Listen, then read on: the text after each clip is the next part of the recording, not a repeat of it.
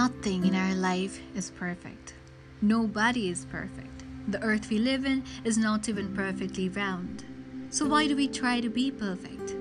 Wait, what is perfect? It's all right to be yourself.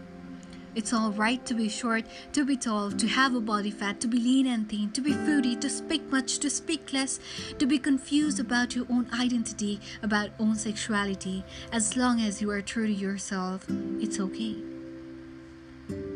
But it's extremely important to have a willingness to improve yourself in every step you make, in every road you walk, in every choices you make, in every word you speak, through every mistakes you do. Be a better person, not a perfect one. Have you ever seen clarity in the stagnant water? Things become more clear when they flow.